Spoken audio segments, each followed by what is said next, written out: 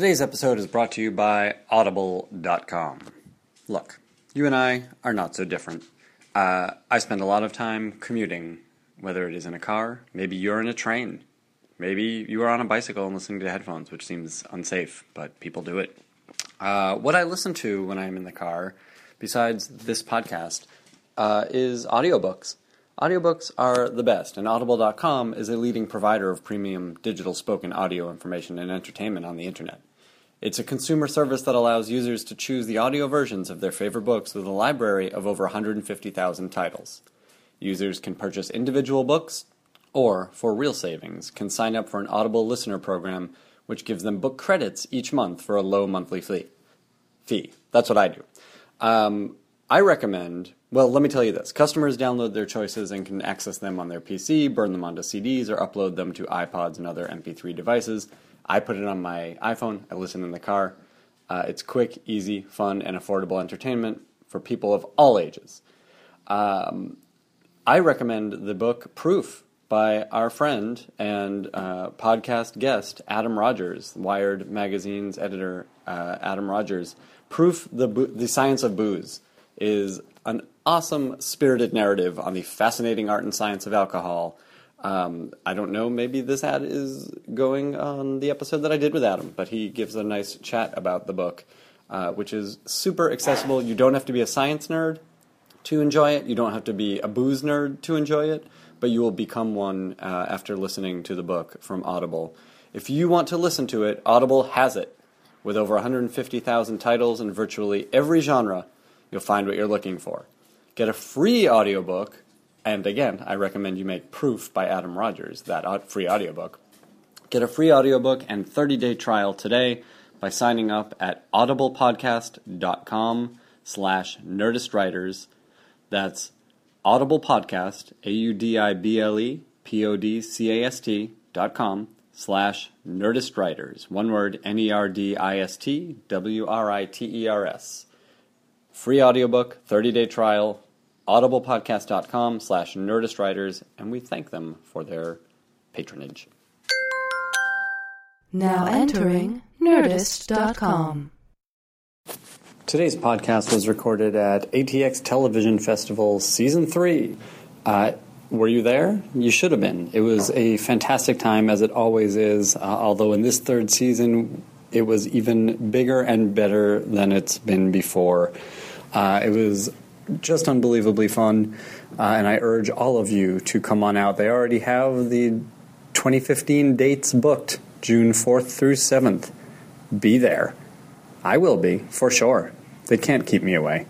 There was all kinds of amazing programming, and we're going to give you a taste of what they had to offer over the next few months, including panels that had Noah Hawley from Fargo, Carlton Cuse, the folks behind Justified, and lots more. So I hope you guys enjoy all of these panels from ATX Television Festival. Go to atxfestival.com for more information about next year's fest.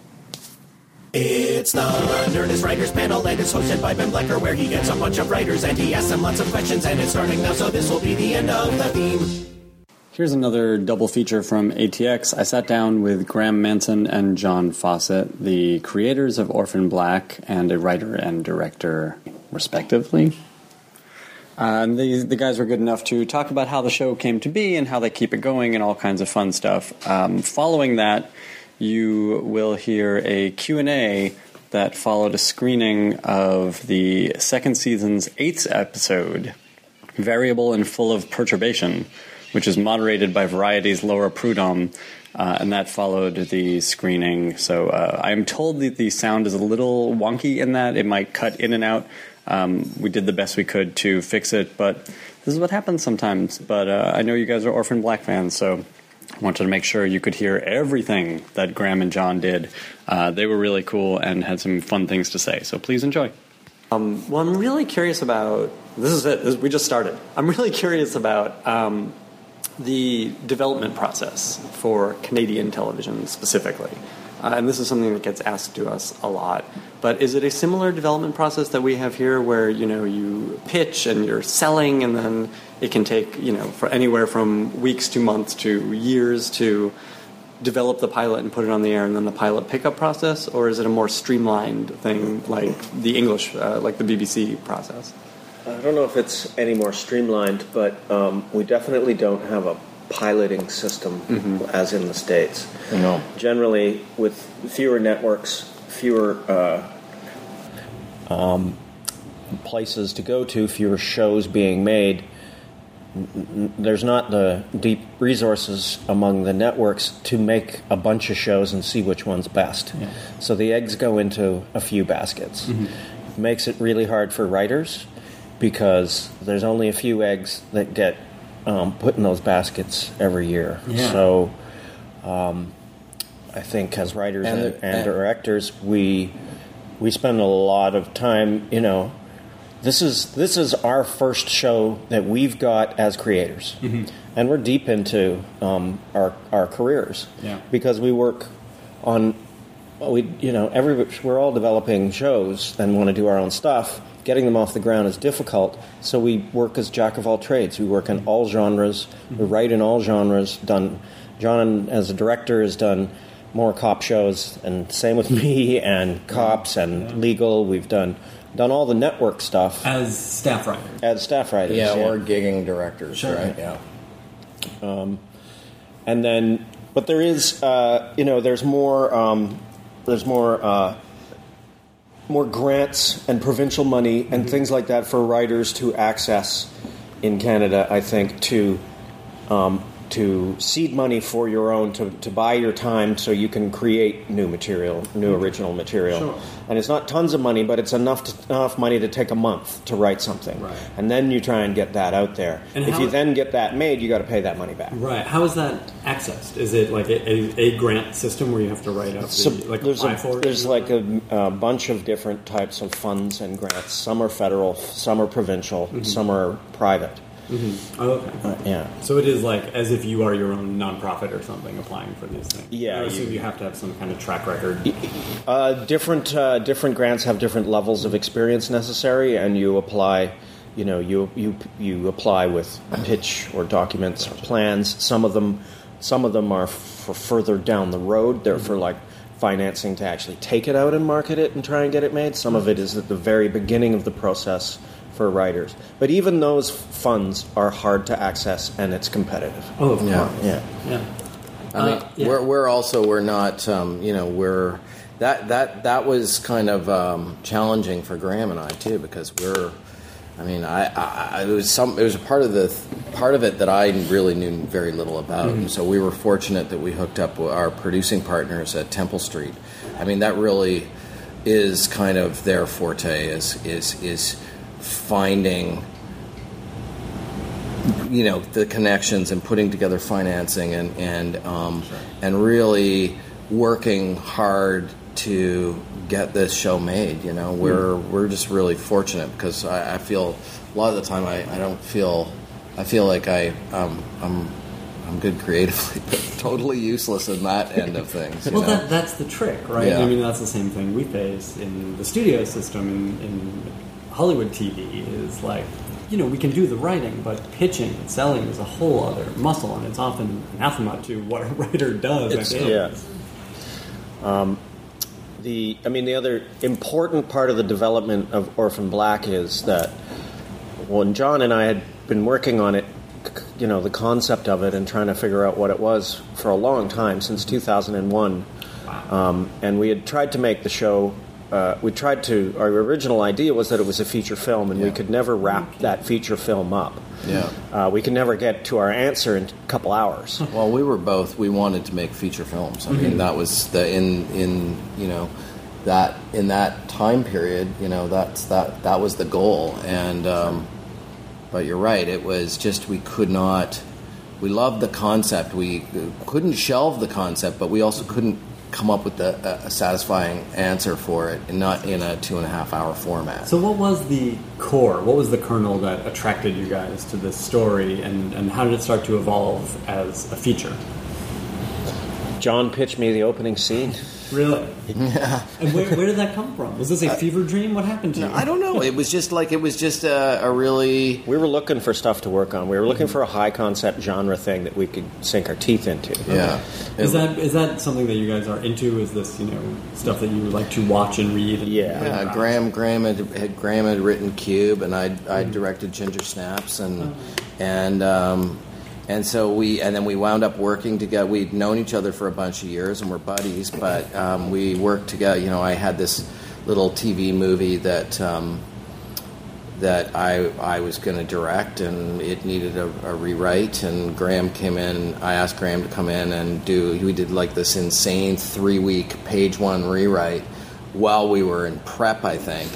And then we shot it, and at the end of it, we were like, oh, this worked out really good. Let's do something together. And so we kind of got together and started to talk about what kind of movie we wanted to make. And I don't remember where I remember at the time. I remember I was seeing films like Memento, and which was a very I like the thing about that film is I really like this sort of feeling of active watching, where you're constantly scrutinizing every detail of it, trying to figure out what the mystery was. And you're following it through the main character's eyes. And that was, I think, that was certainly a big inspiration in the very beginning in terms of coming up with the idea of this, of how we were going to open our show. And then, so we had these two girls looking at each other. I think in the beginning it was across the tracks rather than on the same platform, because it was a subway. But we didn't. Together we came up with the idea of clones, and I think that was the first thing we came up with. And then we went, "That's dumb." Yeah. No, clones. Clones don't work. Clones. When was the last time you saw that done well? Never. Yeah. And so we thought of every other permutation that could possibly be, and ended up coming back to clones. And what were some of the wrong roads you went down? Well, it could be twins, or I like the idea of a parallel universe. I hate that. You're looking maybe you're looking at it's some sort of weird I don't know. There's lots of that. I don't know, alien. There's some alien something running around. I don't know. Come up with all sorts of crazy shit, and then you come back to clones. And the thing that was exciting for us, I think, was. The thing we got all charged up about was the idea that one actor was going to play a whole bunch of different parts. And that was terrifying, but also was the thing that we just kept coming back to over and over. These diverse characters that we wanted to create, and this mystery of of how many of us are there, and seeing it through Sarah's eyes, and being kind of caught in this thing where she was forced to play another. She was living inside the world of another character, someone she didn't know, and was being forced to kind of twist and turn and maneuver, and then meeting more of them. That was a really kind of dynamic way to begin the story, and kind of really that opening scene on the tracks was how we pitched the whole concept. That was really here's and you just tell that opening scene, and then a little bit more after that, and it would get people. That's kind of how we sold it. Yeah, that hooks them in. Yeah. But as a feature, we could never get there, so we just shelved it. What was the central mystery or the central question of that feature? I think it was generally the same. It's always been, who am I? Okay. Yeah. And then, but we just had to shelve it for a few years, and then in that time we started seeing 6 Feet Under and The Sopranos, and television completely changed. Cable television, the landscape changed. Lost, and we were like, this is where we can tell this story. If we can't finish it, in 2 hours, and then a real big break for the project occurred when we're both. Alumni of the Canadian Film Centre, and the Canadian Film Centre, I was out of work, and the Canadian Film Centre contacted me to see if I wanted to be a guest instructor in the television and television writing program. And the component of the television writing program is the senior writer comes in as a showrunner, acts as a showrunner, brings in their own concept, works with 6, 7, 8, 9 students, writing students, in developing a show.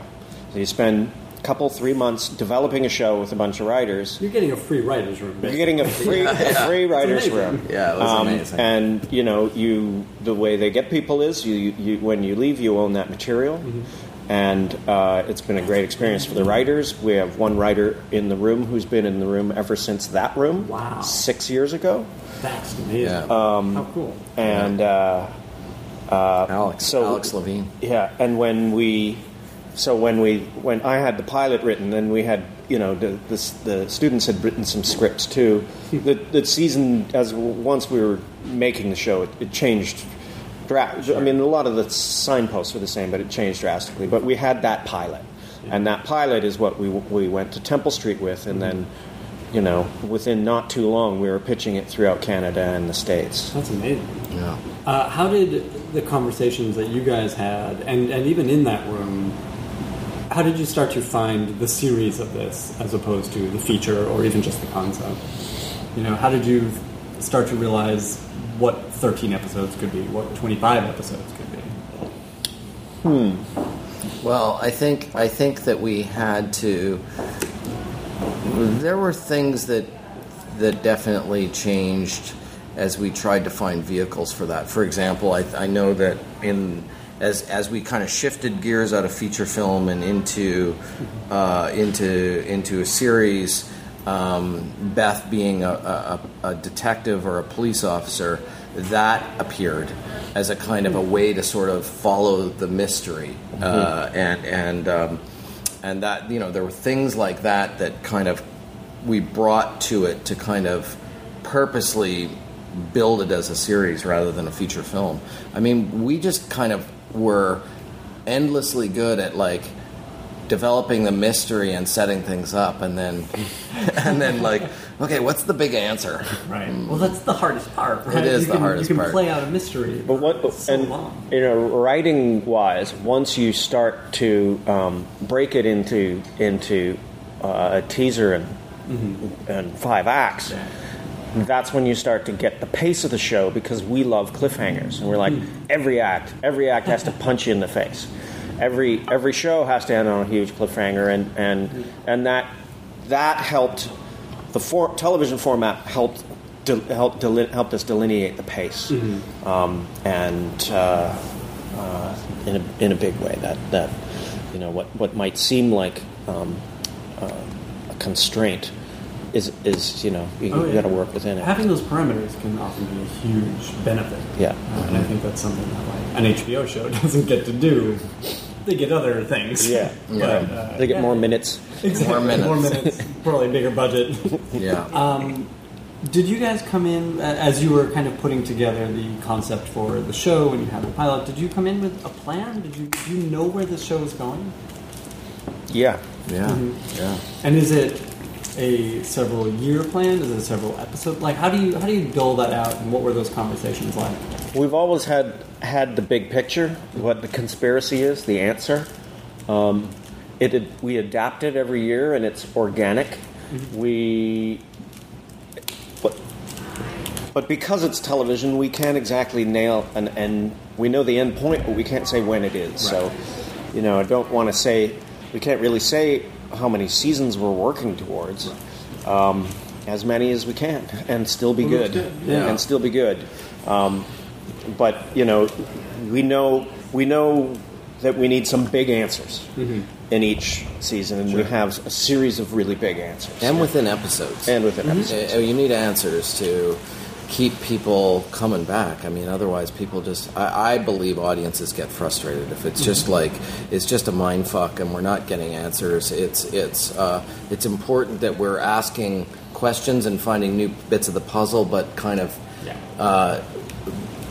allowing the puzzle to sort of start to go click, click into shape, and people to kind of because it's satisfying when you get those little puzzle pieces that come together and people start speculating. I mean, that's that sort of active watching thing that's very addictive, right? And that's kind of how we wanted the show to be, a kind of a very sort of addictive, little thrill ride that just doesn't go in the direction you think it's going to go in. Mm-hmm. Yeah, I mean, I guess that you're sort of getting to my next question, which is, you do come into the plan, you know what the solution is, but you're also contending not with a movie, with television, so you don't know what the end is.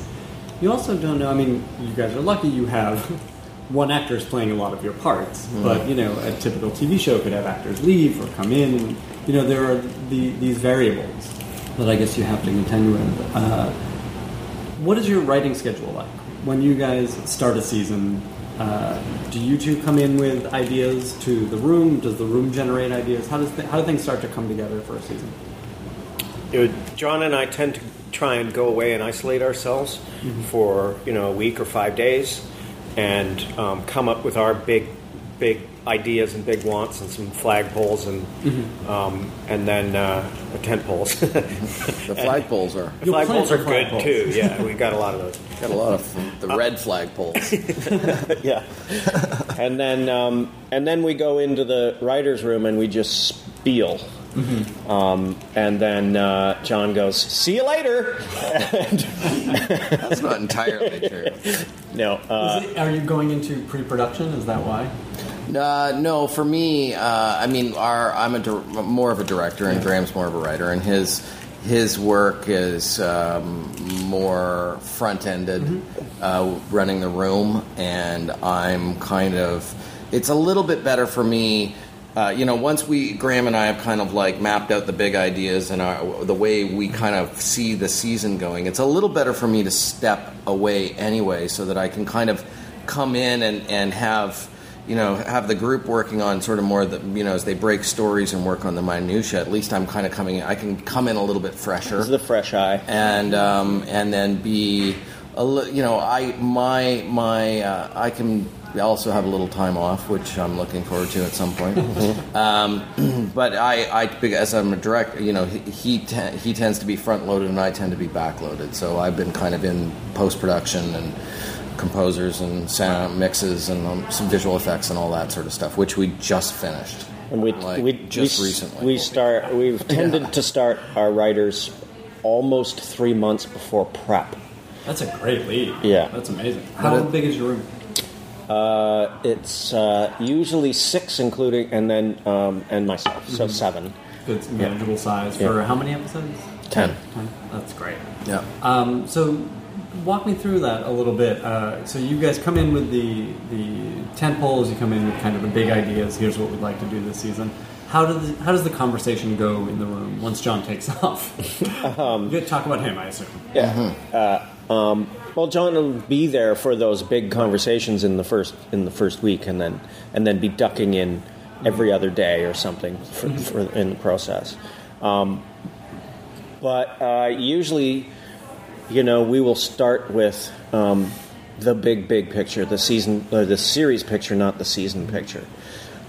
Because we have to go back and revisit that and remind ourselves what we're working towards, and then you find the end point of the season and a few of the things that you think are really cool, ideas and tent poles along the way, and work on not just the character journeys but the character relationships as well, and how those are going to inform the journeys, and those ultimately will inform the plot.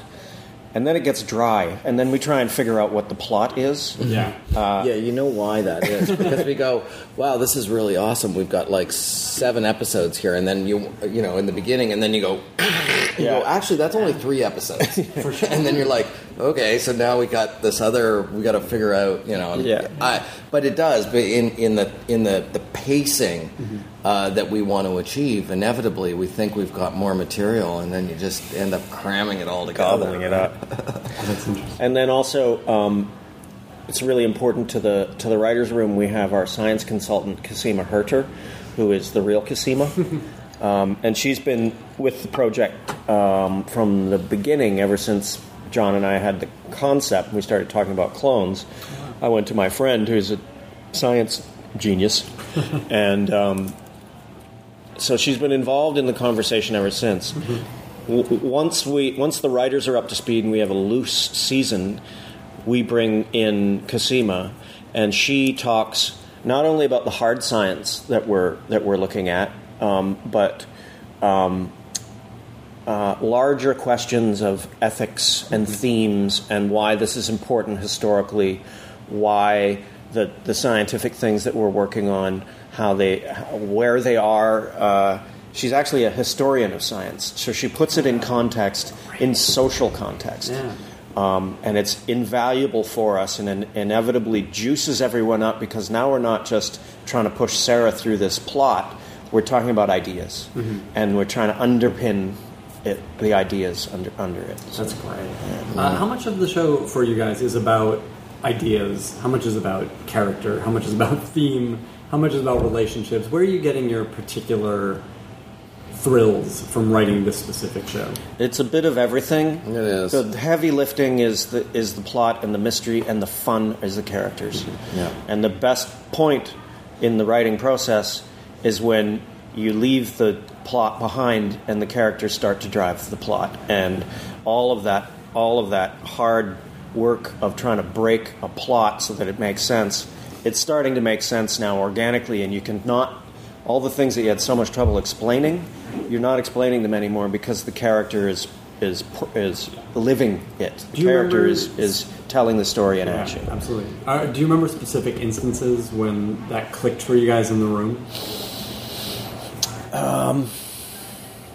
Maybe a challenge for this season or the first season. A good example is Helena.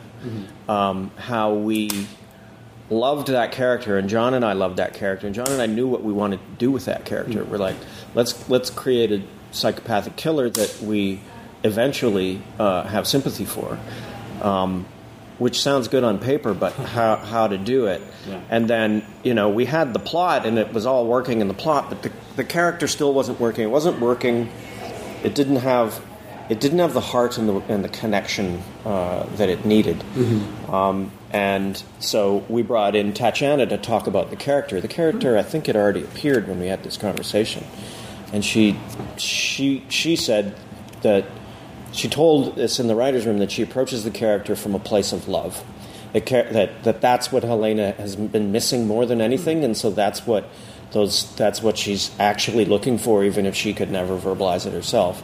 And that's like a light bulb moment for the writers. Now we know how to write that character, where to start writing that character from. That's great. Yeah, it's interesting, the collaboration with an actor on your work. I mean, it comes up a lot on these panels that the actor is living with this character in a way that the writer is not, because you're living with all of the characters. So they will often have insights that you guys may not have. It's true, but that's a situation that we are very fortunate to be in. Graeme and I on our show that we're kind of new showrunners, that we are able to kind of work with the networks, and people have kind of embraced this and kind of allowed us pretty free reign to explore. But then this other aspect of it is Tatiana and our collaboration with her. And I just know that there are a lot of actors out there in lead roles on big television series that have no say where their character is going. They fight that a lot. Like, I've seen it so often. Like, you can see the lead actors get very frustrated because they don't get consulted, and they're not part of that process.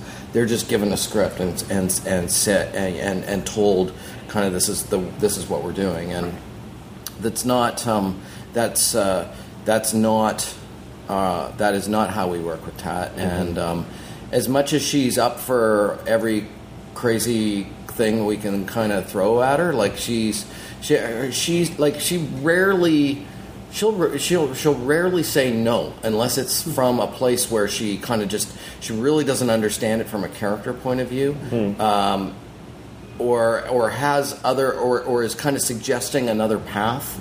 Like, have you thought about this kind of approach to it? And that collaboration is extremely important to us, and it's different than other shows. Yeah, sure. It just is. While we're on the subject of collaboration, how do you two work together? Well, the reason why we got together in the first place is because I'm a director and he's a writer, and we wanted to work as a team and make something, right?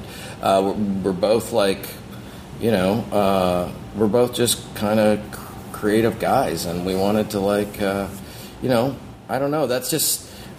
fortunately, our specific skill sets tend to they complement each other rather than kind of we're not what Graham's really good at I suck at and what is Graeme really good at? Well, he's a great writer, and his talent for dialogue and for voices is extraordinary, and I think Graeme brings a really good sense of structure. Sometimes I'm all over the map. And then I don't know. For me, I have more I like to kind of I like things visual and John keeps it cinematic and reminds us constantly that we're telling this visually. And then it's the division of labor is really about. One person being the outside eye at the beginning of the process as we're developing with these talented writers, and then on the flip side of that, in the post-production process, I'd be lost. I'd be lost. That's John's forte. That's when you're the outsider. That's when I step back. He steps back and comes in, and he's the fresh look of things, right? So that works well, and for the most part, our tastes and aesthetics tend to kind of go well together. So it's if there's a debate or a kind of about a direction things going, it's about character and story and as much as I want to do some idiotic thing like water skiing clones, it doesn't always fit into... That's a great idea. It doesn't always fit into the story. And so sometimes trying to force water skiing clones on a kind of a storyline just isn't the best approach. Yeah, you wait for the moment for water skiing I just think it would be really visual, and I think people would think it was really spectacular. Could they do one of those like Florida stacks where they all stand on top of each other? Yeah, people would they would watch that and they would go, how the fuck did they do that? How are you going to do that, John? I don't know. I want it That's to be part like of the excitement. I want it should be super cheesy rear screen projection. No. Like Jerry Lewis. No. It's got to be completely believable. You got to make it believable. That's the thing of this show. Yeah, right? so it's got to be. You got to kind of believe it, but yeah, that's kind of how we work as a. We collaborate on the big picture, and I just have different things that I bring to it, and Graeme has different things. I don't know how anybody show runs by themselves. It's got to be that's grueling. John handles. When we're in production, we both go to every production meeting and everything. But John is really handling the incoming directors, and I'm still in the writers' room. No, it only makes sense. I mean, it's a collaborative medium to start with, and it only makes sense to divide those duties. But tell me about some of the other rooms you've been on, and what you learned from them, and what you kind of brought with you to run this room. Well, I've been in a lot, and the rooms that work best, and the rooms, and I'm not necessarily work best for the end product. The most functional rooms. Yeah, or the functional ones. Yeah. I don't think you get anything out of being a tyrant. And the things I like the collaborative process of working in a writer's room, and all the laughs and the frustration that it comes with.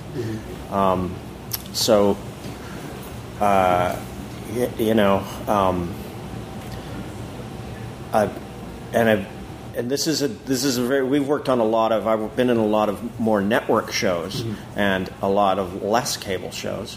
I've been in rooms on half-hour comedies. I've been in all kinds of different dynamics where you have your bosses, who's the real boss running this thing is always a question.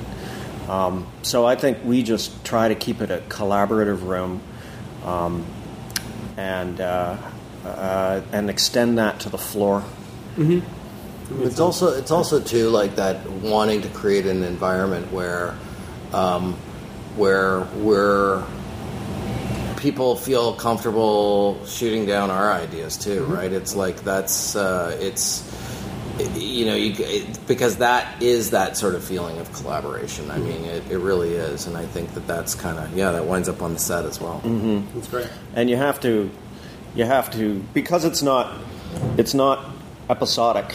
They're not standalone stories. Mm-hmm. Our writers almost certainly until prep, certainly until we're deeper into it and people are writing scripts, nobody is in their office.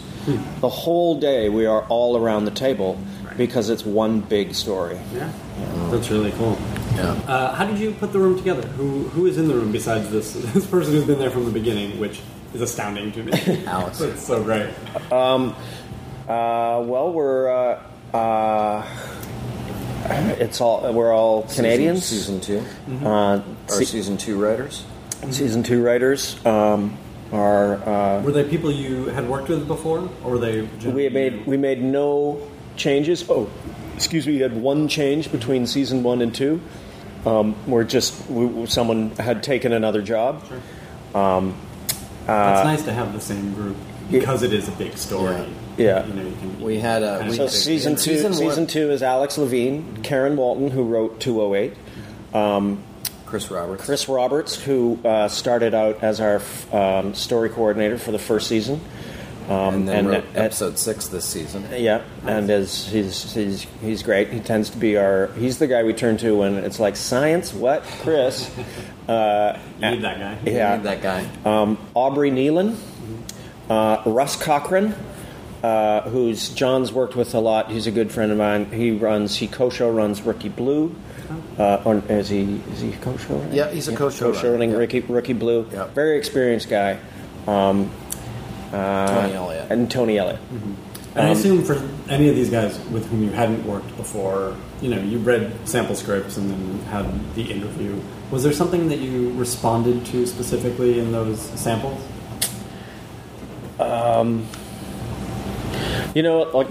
Like I don't think we hired any strangers. I don't think we did either. Yeah. And that would go for the directors as well. Really? We really, it was. I mean, it's the good thing about.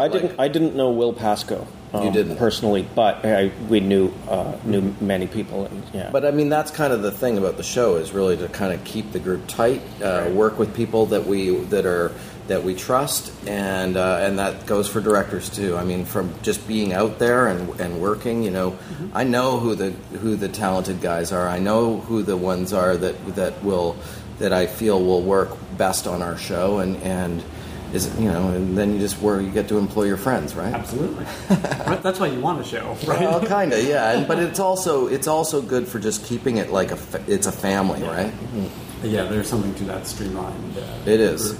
And it's important that we always have strong female voices in that room. Mm-hmm. It's very important that you want the best writers and you want the best writers for the show. Mm-hmm. We need those strong female voices. Oh, and Karen Walton is held down the fort for the women in that second season, big time, and the first season, big time. Yeah. Is the Canadian television community a small one? Is it an intimate one? Smaller, for sure. Yeah, it's smaller, and my feeling is it tends to be less competitive or overtly competitive, and that it feels like a little. I'm talking about the writing community. Everybody knows it's a tough gig to get. It's tough to launch a show. It's tough to get into a room. Mm-hmm. So it is competitive, but I think people are decent to each other, and it's not as backstabby as it can be in a really, really hyper competitive Los Angeles scene. It's small enough that if you backstab someone in one room, you're going to run into them in the next one. And I'd say that is really no different from LA. Yeah. The number one thing to come out of these is, guys, be nice. Just be nice. Yeah. Before we wrap up, a question that has come a lot from our Canadian listeners. young writers or would-be writers want to know how they can break in. You know, what is a path that makes sense? You know, I know there's never one way to break in, but do you have any advice for those kids?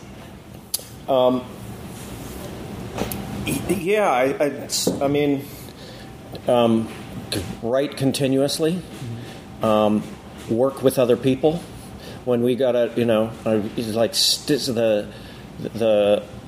relationships I made with directors and other writers when I was starting out are the same people I'm working with now. So foster those relationships.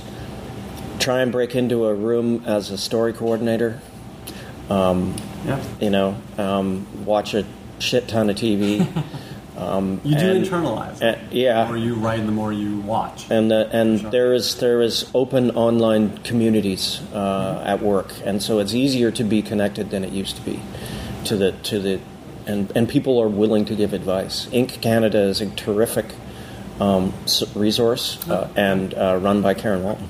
Do you have to write to get into a room, or to what do you got to do? Do you have to write a spec script? Do you have to write your own pilot? Do you have your own? What do you do? Specs are good. Specs are great. An episode of something. Yeah, a spec. Those are good because they show that you can get voices, and it's that you can land on something that exists. You can write someone's show for them. That's important. And that's the job of a staff writer. That is. But for me, the original material is the most important. Cool. So, a piece of each is the thing to show. I really look at when I read writers, or if I'm reading samples, or even scripts that I'm going to have to direct. At first, you're looking at kind of story or concept if it's an original piece. But the thing that I completely gravitate towards, other than hoping that there's some good visual components within the story, is voices. Honestly, I cannot get through scripts where the dialogue is dry or unimaginative, flat or between flat. characters. That is absolutely so critical for me as a director. I really I'll put a script down if I can't deal with the dialogue, or if I'm just bored by the dialogue. Right. It's that's a really good way that I determine writers that I like. Is reading characters and seeing how they manage different. There's some tricks there for writers too, and that's to, when you think you're done, go back through and pass each character separately. Don't pass each page. Go from track each character, pass that, and then go back and make sure that voice sounds different. When you go back and you do the next one. That's great advice. And then focus and drive and clarity is also really important when someone is cold reading your first work. So, who's the main character in the scene, and follow that character. The simple trick is you get to a scene. You've got a number of things you need to do to the scene. You're trying to find the one thing that is the through line of that character. Start the scene with the main character saying the first line. And then they'll end up saying the last line, and somewhere in there it will be the scene that has a through line. Let me wrap up, as we always wrap up, by asking, and this is particularly interesting from you guys, I asked the writers, what are you watching on television? What are you getting excited about? What are you talking about with your room? And the answer is always Orphan Black. So what are the creators of Orphan Black watching on television? We might be ashamed to say. What is it? What are you watching? I'm watching Anthony Bourdain, Parts Unknown. I'm watching Game of Thrones and Rectify, and I really liked Ray Donovan. I've been watching Game of Thrones. I've been watching True Detective. I've been watching Broadchurch. I've been watching Naked and Afraid. Yeah, you have. Episodes, just episode after episode of Naked and Afraid. Man Tracker, we like Man Tracker. No, but there was because honestly, sometimes I'm just like absolutely done with television. That like you just turn on things to make your brain shut off. Anything with Guy Fieri eating a cheeseburger, I will watch. Thank you so much for taking the time. We appreciate it. All right, cheers.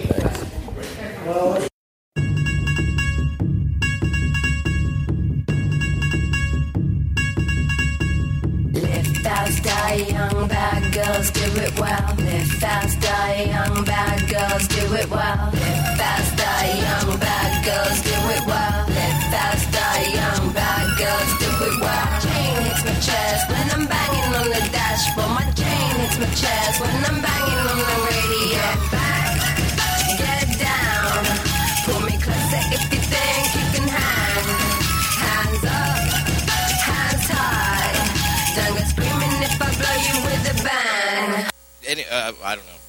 I suppose it was interesting that evening having a conversation with her because we kind of said, we talked about, we knew that we wanted to introduce a new clone this season, and there's lots of different ideas, and it was interesting that we Tatiana and Graeme and I had kind of landed on the same idea separately, and so that was, and she just kind of embraced that kind of fearlessly, and we kind of charged forward with this new character, Tony. It obviously worked wonderfully, but obviously you can't speak for Tatiana, but can you talk a little bit about those conversations and what went into creating Tony's look and mannerisms between the three of you? Obviously, there's a lot of research, but it was a fun process because it was super top secret, right? So, Graeme and I would get calls out to the makeup trailer at like strange times and just come out, and then they'd all be hiding in there, and there'd be, there would be Tony. And so it was kind of this process of like, and Tat would come in on her days off and on the weekend, and they'd shoot pictures and we'd correct things, and it was fun. But it was like the crew didn't know what we were doing. The crew didn't know what we were doing right up until we had to give scripts out to shoot the episode. So it was, and it was interesting that first day on set because that was the quietest I've ever heard it on set.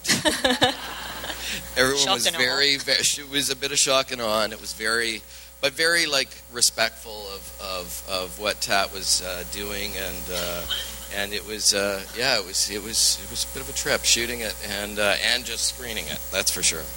You guys liked it, right? Very good. And obviously it seems like it's a very collaborative process between you guys and Tatiana. Can you talk a little bit about working with her and kind of what she brings apart from, obviously, what we see, the amazing transformation she has between all these characters? It's very collaborative, it's very rewarding. Not only when we're creating a new clone, and of course we don't do that lightly. We really want to know these people, and we don't do a lot of red shirts. So, a lot goes into developing a clone like Tony, but also as the story unfolds, Tatiana, we could get stuck in the writer's room and we can go, what about this? And she'll have an idea of character response for these characters that she inhabits so well. And, that early in the process, it really started with Helena, where as the writers were struggling to get hold of this psychopath that we knew we wanted to redeem over the course of season 1 and make sympathetic, we just weren't sure how. And Tatiana was the one who said, well, Helena is proceeding from a place of love. She just doesn't know how to love. Everybody went, all the writers went, light bulb, okay, now we can write that character.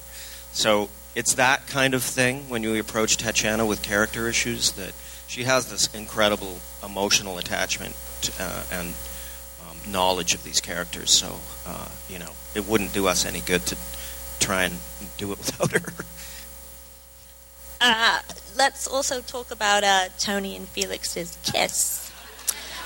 Because I know Game of Thrones has made incest trendy, but obviously I kind of wanted you guys to go there just for the hell of it, but also I was a little bit like squeamish about it. So was that kind of the reaction you had in the writing of it? You kind of wanted to, but also realized that it was a little bit twisted? Well, it's definitely a little bit twisted, and we have to give credit to Jordan and Tatiana, because they were dying to do that.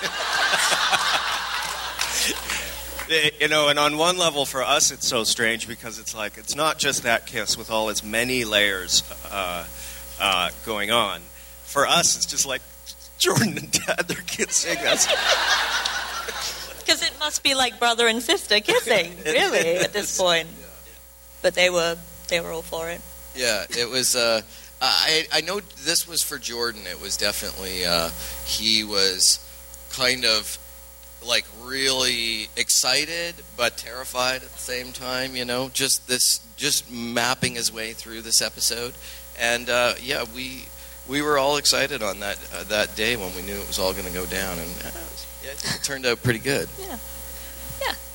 You guys obviously aren't afraid to push the envelope with stuff like that. Do you ever get kind of pushback from standards and practices? I remember like Helena and the Proletheans and the egg harvesting was an awful, terrifying sequence, which is kind of the point of it. Do you kind of get pushback? Do you get any notes on that kind of thing that you have to? We, we're fortunate in our situation with our two broadcasters, BBC America and Space Network in Canada.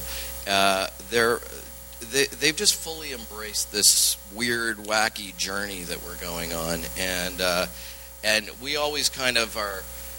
We're always a little bit like, I wonder what the broadcaster's going to say about this one. And they surprise us all the time. They're so into the wild stuff that we throw at them, and so is Tat, and so is our cast, because we're making this weird show, and it's even weirder this season, and fun, and so far we've been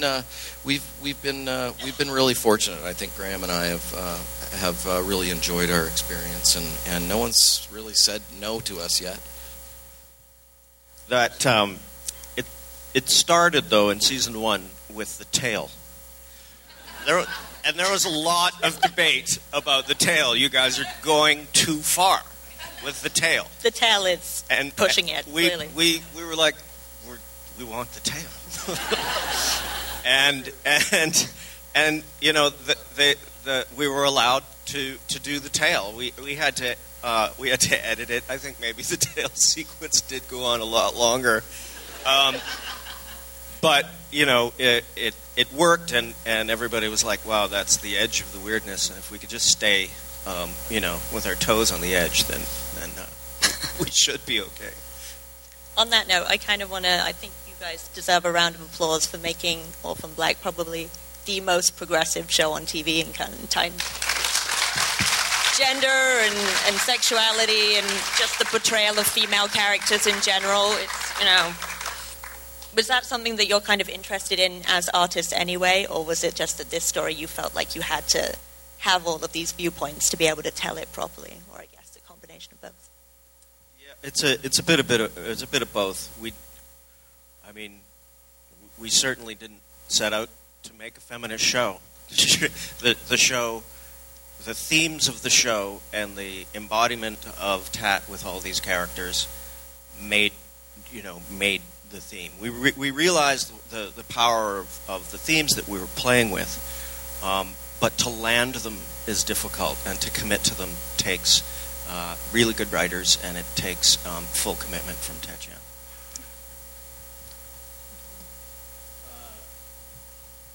I think. Listen, I just think that we amidst all the kind of the absurdity of the premise, I think what was important for us was to kind of create characters and situations that people can kind of identify with and believe in. Because I think that for genre television, which we kind of are making, more or less,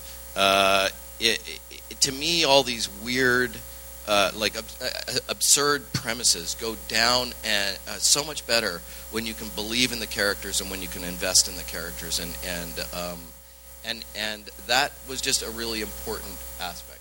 We didn't want to make a cartoon. Much as you can kind of hang the soccer mom label on Allison, there's so many other layers to her, and the characters are very deep and complex, and the story is just entertaining, right? It's just one big puzzle cube, and I think we're surrounded by so many different people in our lives that we just wanted to kind of, it's a story about identity and sort of, celebrating our similarities and our differences. So that's very nice. On that note, one of the scenes that I loved, especially episode 5, Rachel and Paul's sex scene, was a great reversal of gender norms. Obviously, for her, she owned it, and him, I guess, and for him, it was probably, coerced, if not completely non-consensual. Can you talk a little bit about developing that storyline, deciding to go that way with those two? Because it was just such a fascinating scene and dynamic between them. I think it's interesting watching Paul sort of caught in this situation and trying to be in control of the situation. Ultimately, I think, Paul is, Rachel is, she's aggressive, but she's still attractive. And I think that's it's interesting watching him struggle with kind of desire and yet being kind of controlled. It was an interesting encounter to map out for the director, for Tat, and for Dylan. And ultimately, because it's becoming more clear in this episode, but you don't really know Paul's agenda. You don't know what's beneath it. So ultimately, it is consensual. He has to go there. Yeah. He wants to go there, and he needs to go there. Ultimately, it is consensual. It's just kinky.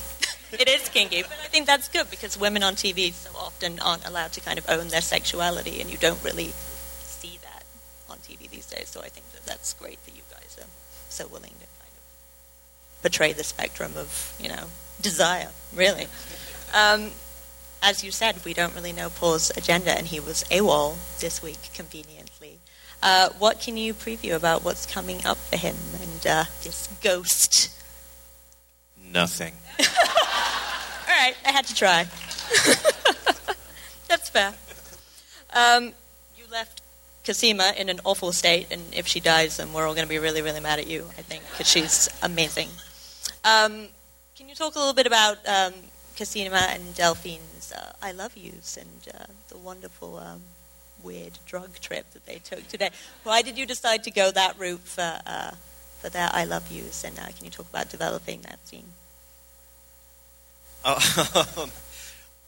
Well, it's paying off a promise from season 1, which we liked, and we, even though there's a lot of debate about it and it's not always apparent, there is true love between these two characters. I think there's manipulation, there's all the other agendas, there's the secrets and lies and the things they keep from one another, but ultimately they do love one another. So to tell someone, yeah, I love you, but I'll wreck you. It's honest. It's honest, and Cosima is, she's a super honest and open person who's been forced to swim with sharks. So it's kind of a way for her to admit her heart and yet control, to maintain control over her biology, her future, her sisters, keep her sisters safe. Very good. Was I the only one who got chills over Kira reading Ethan's notes at the end there? That was... Kira's kind of been, she's a smart cookie, obviously, but she's been kind of a passive participant so far. Will we see her maybe a little more active in some way? Can you tease a little bit about the development of that final scene?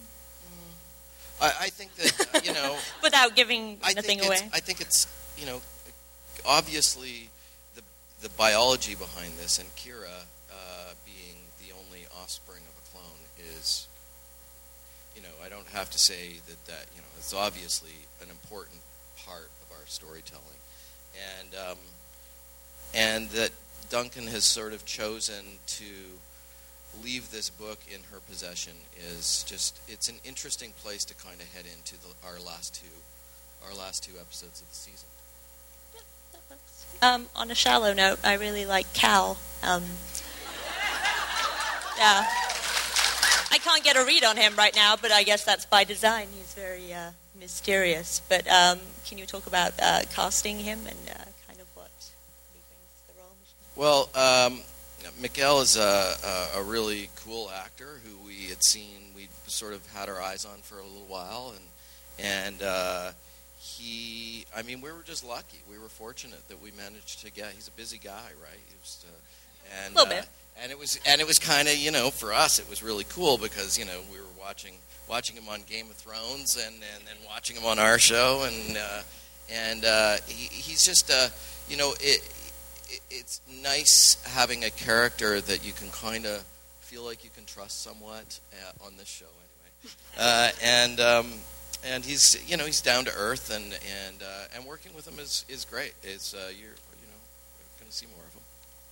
We got kind of a little sneak peek of Marion Bowles in the last episode, and I think Delphine was right that Leaky is probably the lesser of many evils. Did you have kind of any hesitation about killing Leaky, or was that always like, he's got to go? Of course we have hesitations. We know he's amazing. John's known Matt for a long time. He's a really good actor. And yeah, we had a hard time around it, but we also knew that it was going to happen. I think we knew in the first season that it was going to happen. That dreaded phone call to Matt, he took it like a pro. And I don't think it wasn't a huge surprise. I don't think. Mm-hmm. It's interesting, though. Can I say one thing?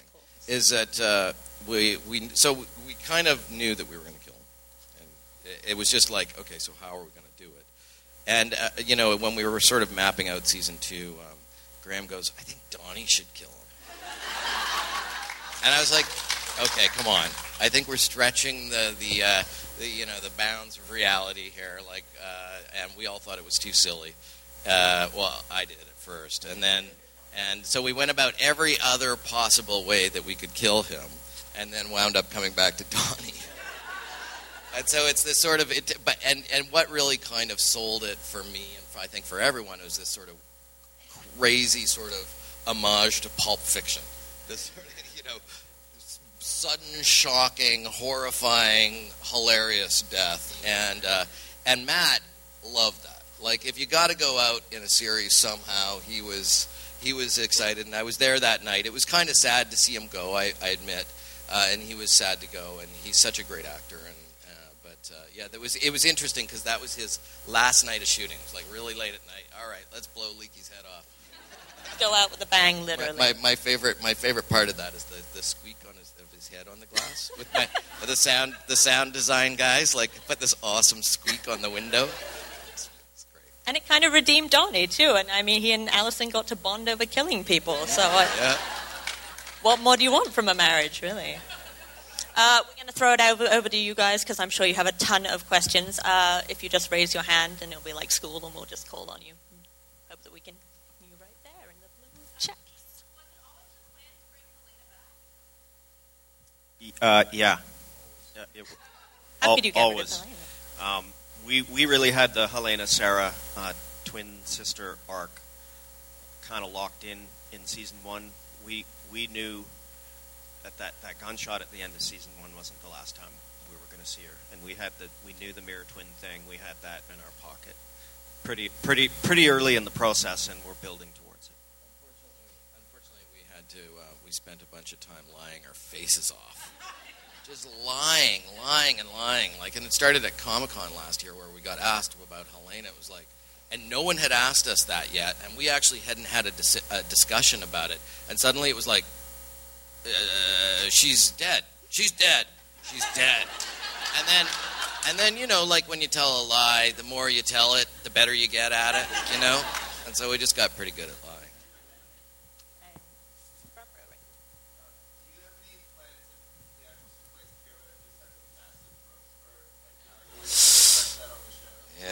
good question. She's probably going to, too, isn't she? You just shoot it. I don't know. You just shoot it and you just go, everyone sort of, yeah, well, okay. Well, you guys all know how television is made. I'm hoping the audience will forgive us for the girl growing between seasons.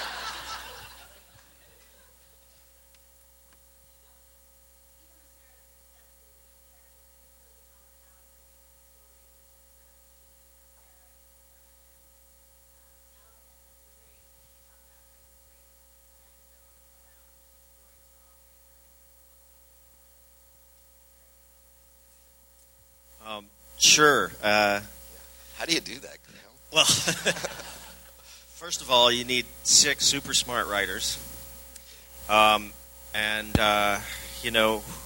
don't start shooting now until the middle of September, and I started the writers 2 weeks ago. So we give ourselves a lot of lead time. We try and figure out the entire season. Allison writes herself.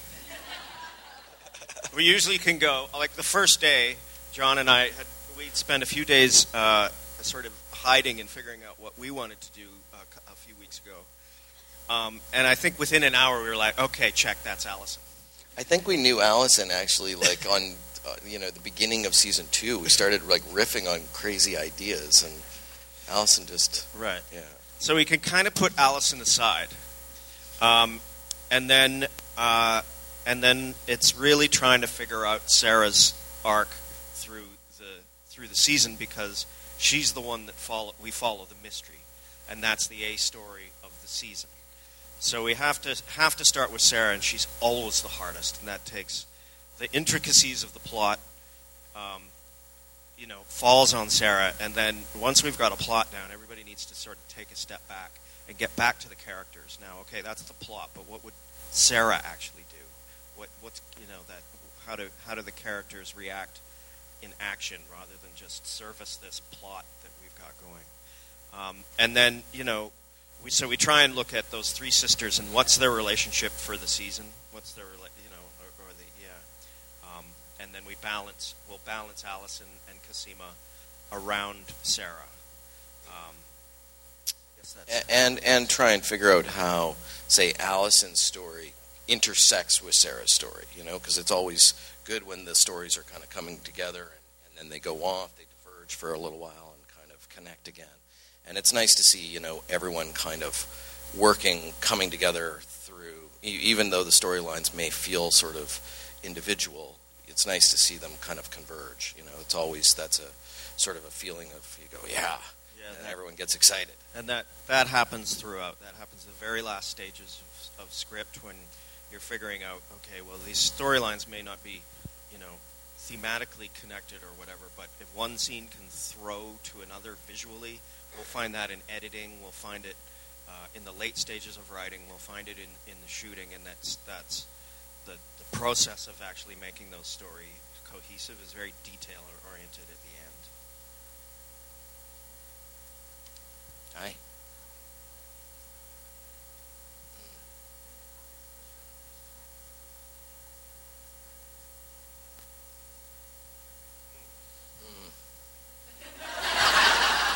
How much time has passed? 3 seasons?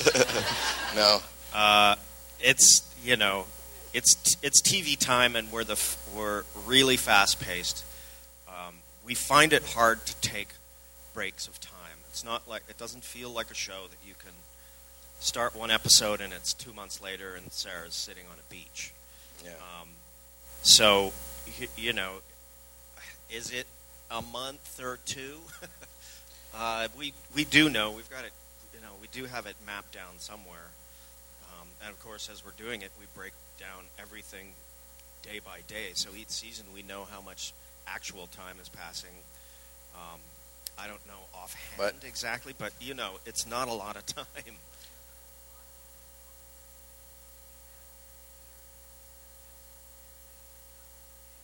Yeah. It's one of those things too where, like we're hoping like people forgive us for Kira growing. We're hoping you'll forgive us for our Toronto seasons as well.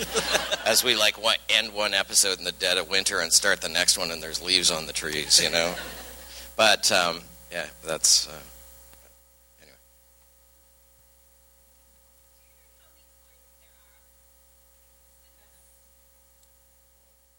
anyway. No.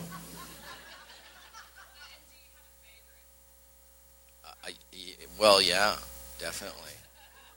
My personal favorite is Allison. I think that's kind of, she kind of is sort of, for me anyway, is sort of based on my sister.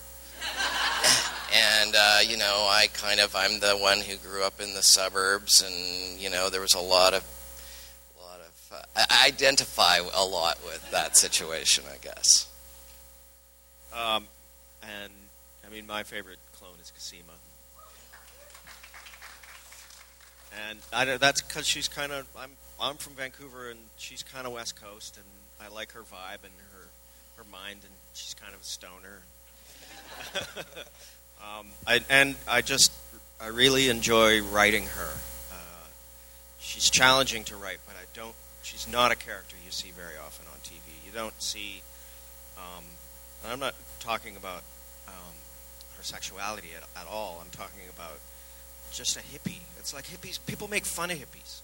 Hippies are smart, and they're the people with their hearts right. And I don't know why they get such a bad rap on TV. And then they're multifaceted too. Like, she's a hippie geek, and it makes sense, right? Yeah, she's definitely a geekay in this episode. But I also like Sarah. Like, I have to get behind Sarah. I love her attitude, and I like that she just punches people when she gets in a corner. How much do y'all know about your end game and how many seasons you'd like to see this go, and kind of beyond now about season 3, but how much do you know about the future and We're pretty clear. We're pretty clear. I mean, listen, I don't know that I want to say exactly how many seasons we're working towards, but we are working towards a kind of an end destination, and have had many discussions about not just season 3 but beyond, and how because you kind of have to know where it's all going. We're not just sort of randomly figuring it out as we go. There is a kind of an organic process though to it. Like, even in knowing where you're going, it's interesting, certainly from a writing point of view, that we can kind of do this a little bit. Like, there's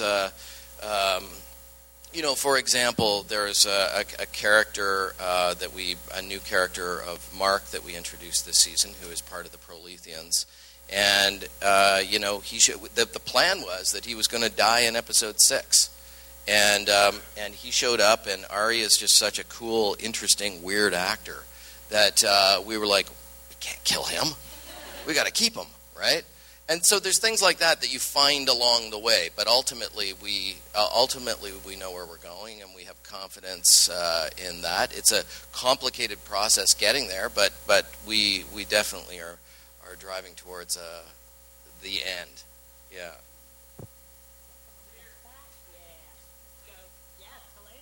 Hey, nice.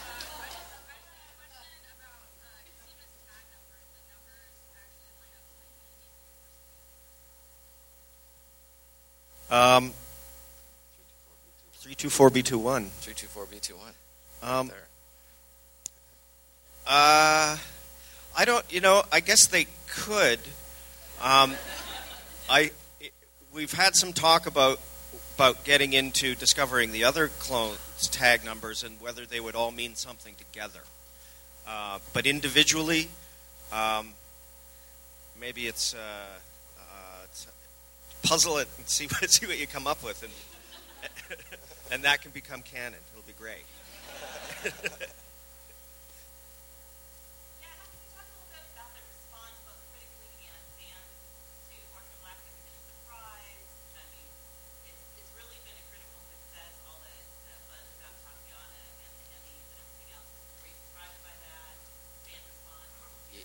Yeah, it was pretty unbelievable.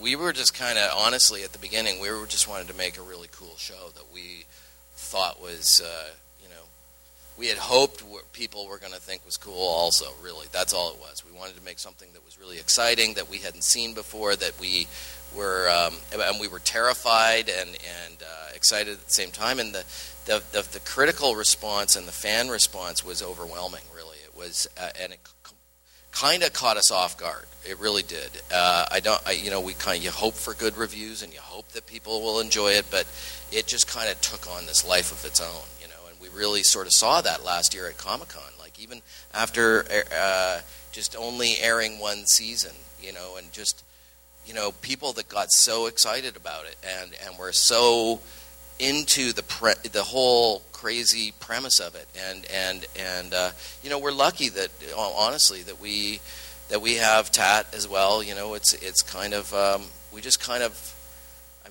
we feel very grateful and very very very fortunate to be on this journey with all you guys and be having a show that has been embraced, been so embraced by critics and fans. It's amazing. It's been a truly amazing experience, I have to say. Yeah, it's especially the fan engagement is really rewarding, and it's not in our TV careers. It's nothing that we've been able to experience before. It's a real gift, and so much of the fans and the critics in the early going were responsible for the buzz around the show building even more. And now I was just our science consultant is the real Cosima Herter, and she's up right now. Was working with the writers this week, and she told us that she was at a conference and there were 2 academic papers on Orphan Black, which is just, that's a whole other weird thing. But the fact that it's stimulated discussion around ethics and medical ethics in science, it's pretty rewarding and cool to have spawned a conversation, and that's just wanting to have a conversation is something that the real Cosima says a lot, and I think that the fact that the show does have this a conversation around it is a really rewarding thing.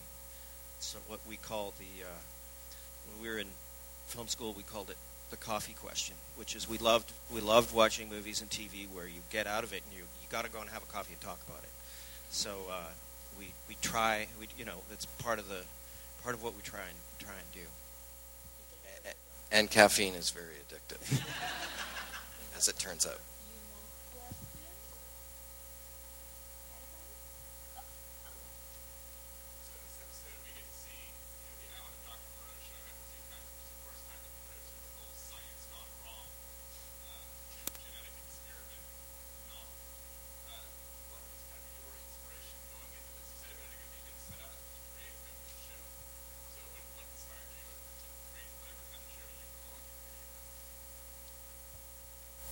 Well, it all started with the opening scene on the train platform with Sarah and Beth. John pitched me that idea in 2001. Here's an opening scene, and we had nothing else. Yeah, we didn't know it was clones. We didn't know it was clones. We just were like, who was that other person on the platform? Was that a twin sister? That's a great opening. A parallel universe. John, you bastard! Now we can't let go of it. And so we pursued that from a story point of view, and then we wanted to do something exciting and something genre. So it became clones, and as we researched the clones or cloning, all of the ethics around it, and we engaged with Cosima Herter, we realized that clones had got a short shift. And then again, I think, sort of like I said, it becomes about mining theme. It becomes about constantly turning the premise over, turning the characters over, and seeing what it's really about. That's when we realize, and the female writers in the room especially are like, Do you dudes even know what you're doing here? Yeah, I mean, but it's true. Like in the beginning, it was really we just wanted to make a really exciting, fast mystery thriller that was kind of sort of sci-fi, was a kind of a genre sort of thing. And we got really excited about the idea of one actor playing a whole bunch of different characters. And that was just sort of how it began. And then, as Graeme says, the more you go, the deeper you go into it, the more these themes sort of start to emerge, and the more you embrace them, and the more they kind of become the fabric of the show. And now, I mean, we feel a responsibility to it, and a responsibility to keep pushing it with characters like Tony, pushing it with all due respect, and with keeping it on our themes and keeping it in the premise of our show. But at the same time, trying to kind of, when people are expecting something from us, we like to go the other way. We constantly like to pull the rug out, and this is a big rabbit hole mystery. And we like to constantly kind of raise the bar on ourselves and just kind of go, okay, yeah, that's too obvious.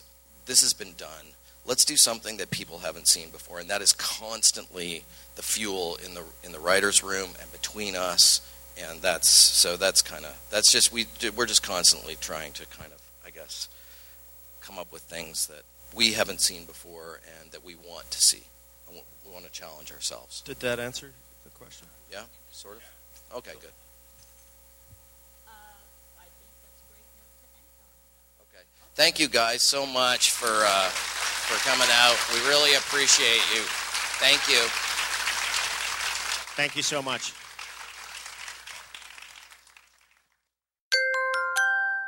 Now leaving Nerdist.com.